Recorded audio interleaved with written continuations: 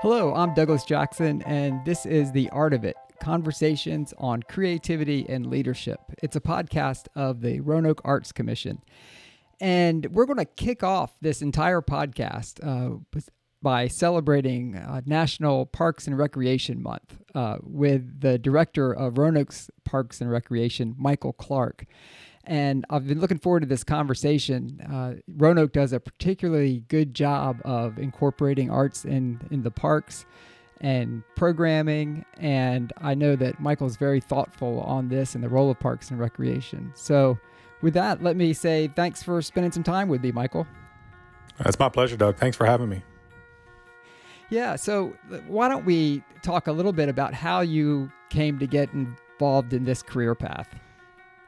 Well, I got my start in Parks and Recreation when I was 14 years old as a lifeguard in my hometown. I did that for several summers and continued that on when I went to school at Virginia Tech. And while I was working for Montgomery County Parks and Recreation as a lifeguard, I was able to parlay that into a part-time job with athletics and outdoor recreation while I was still in school. So I was studying full-time and working about 20 hours a week for the local Parks and Recreation Department, and was still on a career path to go into corporate communications. I have a degree in communications and English. And once I graduated and went on a couple interviews, it kept coming back to how much I enjoyed working in Parks and Recreation.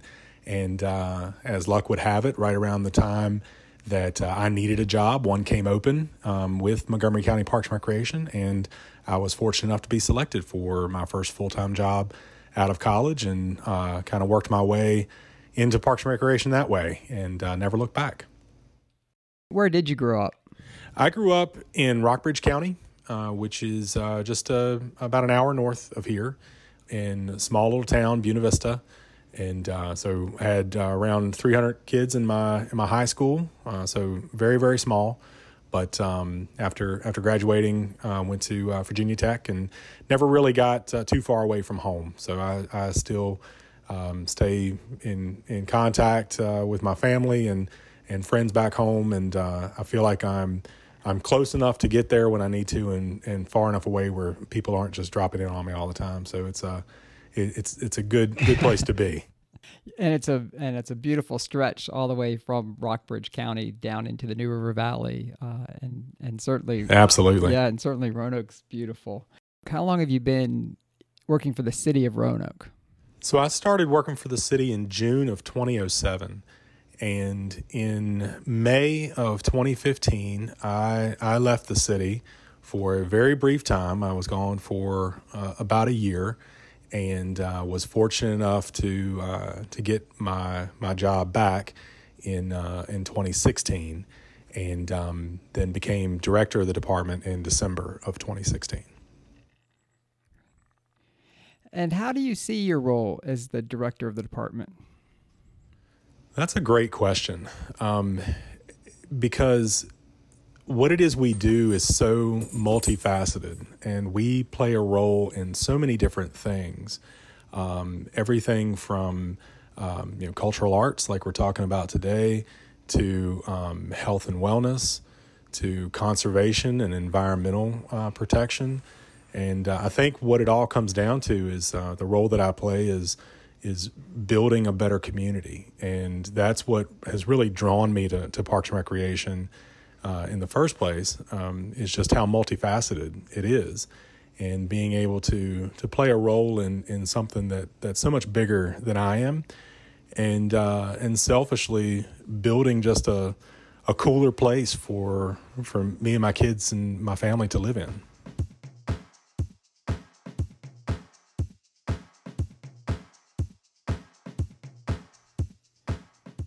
Yeah, I feel the same way about arts and culture. I'm passionate about the arts, but it's, for me, primarily an avenue to, like, just as you said, building better communities. And if you can grab people where their passions are, and then apply that in community development, community building, you can really get somewhere. And I noticed across the board, it seems, as a rule, that Parks and Recreation staff are passionate about what they're doing. Do you find that? Oh, absolutely, absolutely. I make it a habit to meet with every full-time employee that we bring on into the department, and when I can, every part-time and seasonal employee as well, before an offer is extended to him, because our former director, he had a lot of great one-liners. But one of the things that he used to say that always stuck with me is that to be successful, you surround yourself with successful people. And one of the most important things we do is hiring the right people. So one of the things that we look for, probably the most important thing we look for, is someone that has that drive and that passion for community development and community building. And we look for things that are more intangible, like work ethic and attitude and just general behavior, as opposed to technical skills, because by and large, the technical stuff can be taught. But you can't always teach someone to love their community, to have that desire and passion to make the place they live a better place for everybody else. So we're just very intentional in the people we hire. And I tell you, I'm really fortunate to have just a great group of folks to work with every day. How do you know that you're on the right path? What are your indicators? I'll tell you, it's so hard to really know. You take a look at the community reaction to things, the general engagement that we have. We have a really good following of folks that participate in our programs, that visit our parks, and I think we base our success off of that use and that feedback that we get. When people tell us, thank goodness there was a park available during the pandemic, because otherwise I would have gone crazy. Knowing that we played such a significant role in people's mental health, I see that as a success, and I know that we're on the right path, and we're at least doing something right. And you mentioned the past director, and that was Steve Bashore. That was, yes. Steve unfortunately passed away in 2016, and he really got our department heading in the right direction. And really, all the credit in the world goes to him and the vision that he had. I was fortunate enough to work with him for 8 years, and I learned quite a bit. And he was the one that taught us the importance of making Roanoke more livable. And that was his goal. And he was a strong supporter of the arts. He was instrumental in getting the arts and parks going several years ago, and was always welcoming and accepting of public art. And a lot of the success that we have today can be credited back to Steve. And he was surrounding himself with those good people, and you being one of them. I remember that's when I met him, was during the Parks and Arts project, and he was out there at every one of them, and they were hot, and it was summertime, and I remember being really impressed then with the department and what you were doing. And we of course partner in arts and culture with Parks and Recreation in a number of ways, including putting temporary and permanent pieces in the parks. And I was shooting, it wasn't long before he passed away. I was shooting down in Elmwood Park, and I think it was during Festival in the Park, and I was doing interviews with people on their responses to the temporary art. And Steve was walking by with friends or family members, and I didn't even know I had him in the camera shot, but they were looking at the pieces that had just been installed, and I look back at that fondly, that image of him there in the park with the art. So yeah, we appreciate his legacy and the work that you're doing to continue that. let's talk a little bit about a couple of upcoming projects. So we've got a project called Arches, which is a placemaking project, and we're down under Memorial Bridge on the Greenway. And I'm going to let you tell me about that project. How do you see that project? A lot like our department, I see this project as multifaceted and touching a handful of different areas in relation to art, from the physical art there, the painting and mural that'll go on the bridge pillars there, all the way to repurposing the old sandbox that was there from a historical perspective. And, then of course the performing art piece of it, which is going to be phenomenal.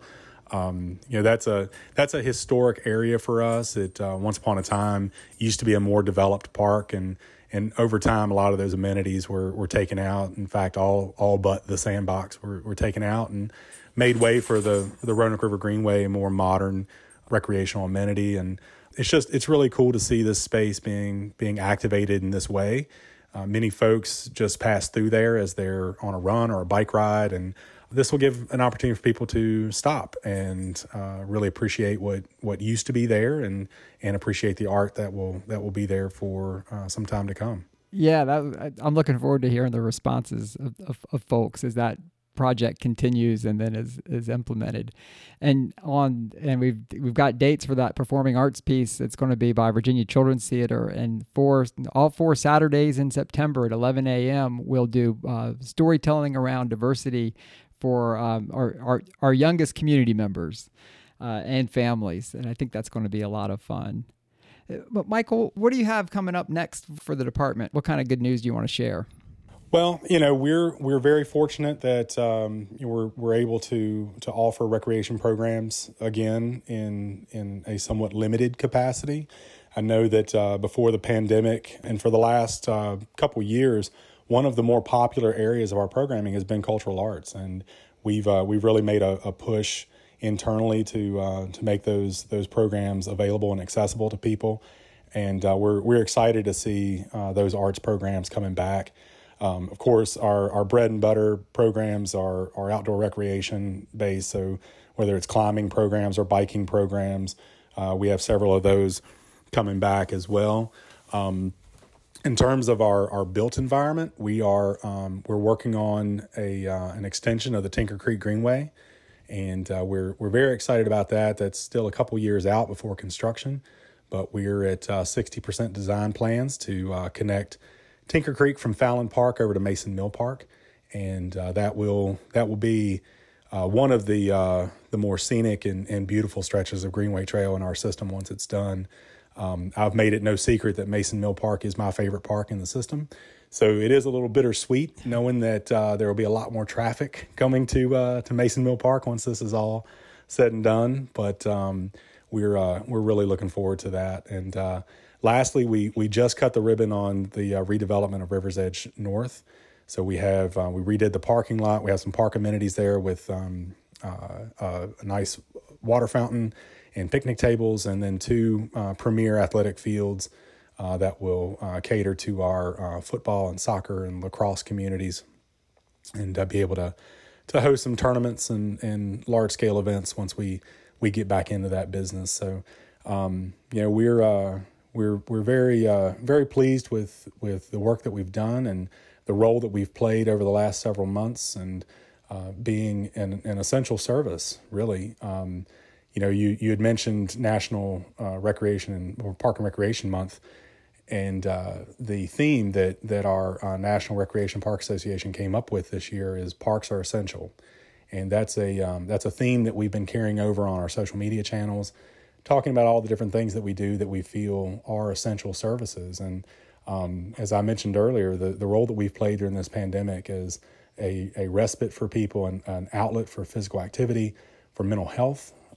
It's been an essential service, and I'm very thankful that the people before me were able to develop such a wonderful park system that has around 70% of our citizens within a half-mile walk of a public park or greenway, which we're very proud of, and hopefully we'll get to 100%. So we have a lot of great things going on, and we're very thankful for all the people that take advantage of our parks and programs, and we're looking forward to doing more.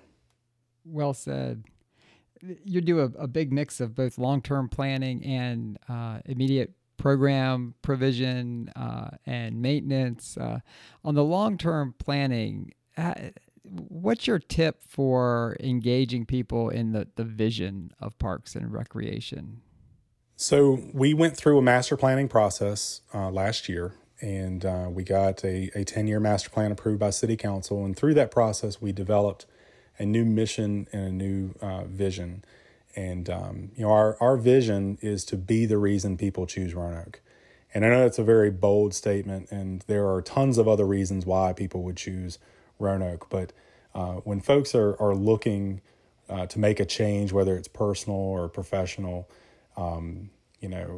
many communities, if not all communities our size, all have the same thing. They all have access to fiber and transportation and rail and all these different things that you need to be competitive in today's marketplace. But what is it that sets you apart? What is it that really seals the deal for someone? And we want it to be Parks and Recreation. We want to be the reason that people choose Roanoke. And we were very intentional in this process to go out into our neighborhoods and various communities to solicit input and make sure that folks had some buy-in and ownership of this plan. And I was very pleased with the turnout. And I feel like it's a document that really was built from the ground up and reflects the community's wants and needs. And the only thing that I can say to our folks is to be patient, because we do have a dated park system. A lot of our facilities are antiquated. Our rec centers are very antiquated, and they're not cheap. And there are a lot of competing needs throughout the city. We've done a wonderful job renovating our libraries. We're doing a great job renovating our fire stations. So next on the list are Parks and Recreation facilities, whether that's rec centers or pools, and that's what we're going to focus on over the next 10 years is really getting those up to modern standards so that they are open and accessible to as many people as possible.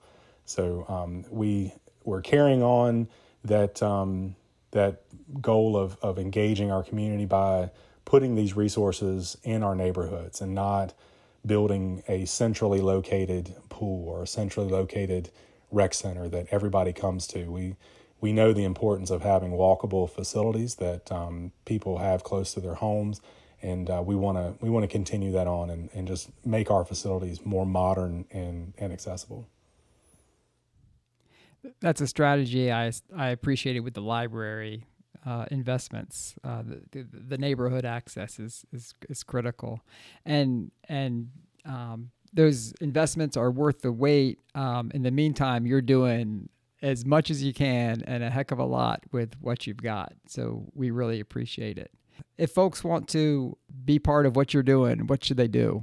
So we go by Play Roanoke, and our website is playroanoke.com. All of our social media channels are, pick your favorite one, /Play Roanoke. I know we're on Facebook, Instagram, and Twitter. We're probably on a whole host of others that I'm not even aware of. Our marketing folks do a phenomenal job with getting the word out and really engaging our citizens. So we're pretty easy to find. But I think a simple search in Google for Play Roanoke will take you everywhere you need to go. And they do a great job. I look at it with envy.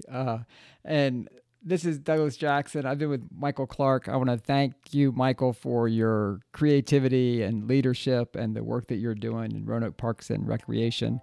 And this has been The Art of It, Conversations on Creativity and Leadership, a podcast by the Roanoke Arts Commission.